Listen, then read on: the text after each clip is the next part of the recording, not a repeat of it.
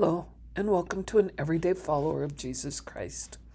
This is your friend Cheryl, and today, as we continue to explore love, we'll visit for a moment about love your neighbor as yourself.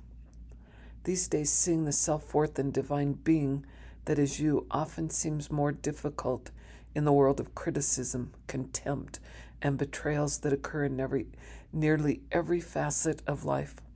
Despite the divisiveness that surrounds you, we don't need to divide nor fear.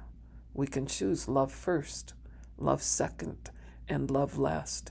It all begins with the ability to love who you are, where you are, and have a deep sense of your divine worth.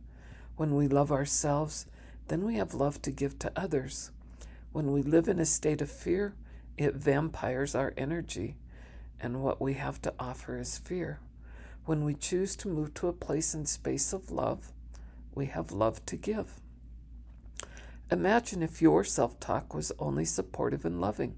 Imagine if your self-talk focused on your successes of the day. Since the control over self, your time, and your thoughts belongs to you, what might shift if there was quiet moments in which you paid attention to and captured your thoughts, tossing away any that missed the loving and cherishing of you? Allow only thoughts of love, self-worth, and gratitude for who you are becoming to enter your mind. Loving others begins in the Great Commandment with learning to love ourselves. Megan Sunburn Jones states, "To be a good neighbor is to wonder how your words and actions will impact others rather than to wonder how you will be impacted." Jesus' whole life was an invitation to put aside one's own perspective and see the world through the eyes of others. Throughout his ministry, Jesus spent time with tax collectors, whores, lepers, and the poor, as well as with people of different races, religions, and different nations. In all of his relations, he welcomed those whose opinions and lifestyles were different from his own.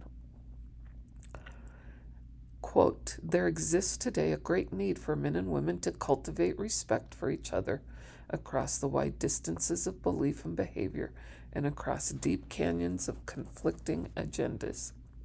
It is impossible to know all that informs our minds and hearts, or even to fully understand the context for the trials and choices we each face. The willingness to see through each other's eyes will transform corrupt communication into ministering grace." Unquote, Greg Zwick. When we love ourselves enough and see that we are capable, we are able to put aside selfishness and look upon our neighbors with love and grace. One of the best ways we care for ourselves is to follow the teachings of Jesus Christ. "Who will be great among you? Let him be your minister. And whosoever will be chief among you, let him be your servant." Bible, New Testament, Matthew chapter 20. God's system of valuing us promotes connection, compassion, and love. We are his children. He loves us unconditionally, eternally, and unchangingly. Our worth is infinite because we are his sons and daughters. No one spirit is more valuable than the other. So why then do we fall short of loving and measuring right God's children and ourselves? So what are you worth?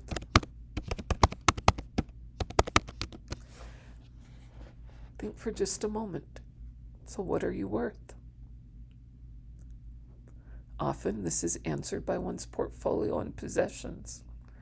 I am grateful God uses a different system to measure worth, and it is this system that we should see our worth. I'd like to answer a few questions as I ponder my worth. Did I think to pray today? Have I done any good in the world today? Did I really look at myself in the mirror and utter or think these words? Cheryl, I love you. From the novel Raisin in the Sun, these profound words. Quote, there is always something left to love. Child, when do you think is the time to love somebody the most? When they done good and made things easy for everybody? Well, then you ain't through learning, because that ain't the time at all. It's when he's at his lowest and can't believe in himself, 'cause the world done whipped him so. When you start measuring somebody, measure him right, child. Measure him right. Make sure you done taken into account what hills and valleys he come through before he got to wherever he is, unquote. Ultimately, Mama argues the correct measurement is based upon one's immutable worth as a human being. And for Mama, a practicing Christian, there's more. Worth cannot be diminished, and there is always something to love because we are all children of God. So loving yourself and seeing that you have infinite value that is measured by love from God and love to self and others brings with it a sense of purpose.